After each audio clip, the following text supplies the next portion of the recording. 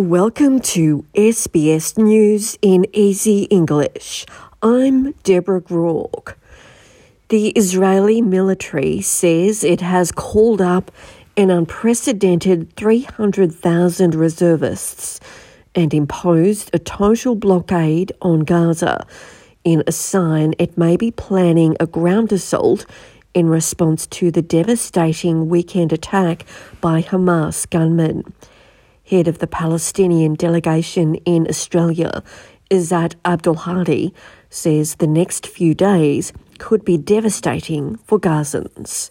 It will be a hell, unfortunately. And I expect hundreds of Palestinian people will die in Gaza. This is a big tragedy. Israeli TV channels say the death toll from the Hamas attack stands at 900, while Gaza's health ministry has estimated at least 687 Palestinians have been killed in Israeli airstrikes on the enclave since Saturday. Israel's Deputy Ambassador to Australia, Christian Cantor, says the images of what took place in southern Israel on Saturday are reminiscent of the Holocaust. These are really difficult times. It's something that we have not confronted. The images that people have in their mind when they're talking about the events in southern Israel go back to the Holocaust. In Australia, there have been widespread demonstrations as hostilities escalate in the Middle East.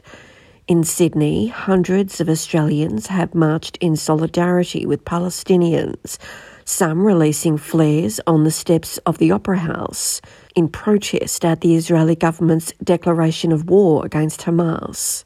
One protester told SBS News that he believed Anthony Albanese was missing the Palestinian side of the story. What we are here is just to speak loudly. We are in full support for the Palestinians, for their legitimate right to resist the occupation.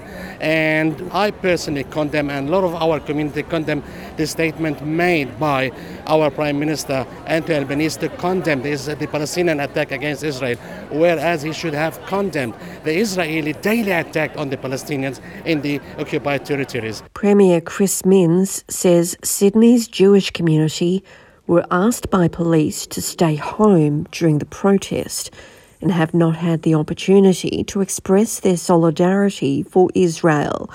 But Police Assistant Commissioner Tony Cook says the police are not taking sides. This is very clearly an emotive issue across community. We continue to work across all communities, absolutely. This is New South Wales.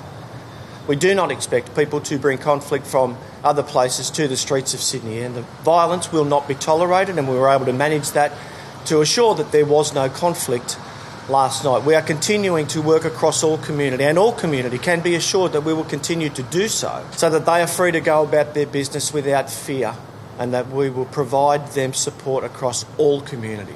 New research suggests billions of people could struggle to survive in periods of deadly human heat within this century as temperatures rise. The study looked at various warming scenarios from human-caused climate change, modelling how many days of potentially lethal human heat global populations would be subjected to, depending on how hot the planet becomes. The world has already warmed about 1.2 degrees above pre-industrial averages due to the production and burning of fossil fuels. The New South Wales government have announced a proposal to send people caught with small amounts of drugs to counselling rather than court.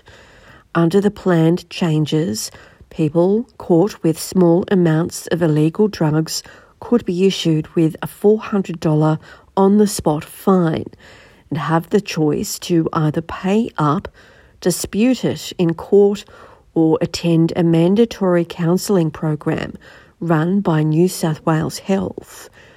But Attorney General Michael Daly says the counselling option would only be for the first two offences, and the proposal would be implemented at the discretion of police officers. I'm Deborah Groark. This is SBS News in Easy English.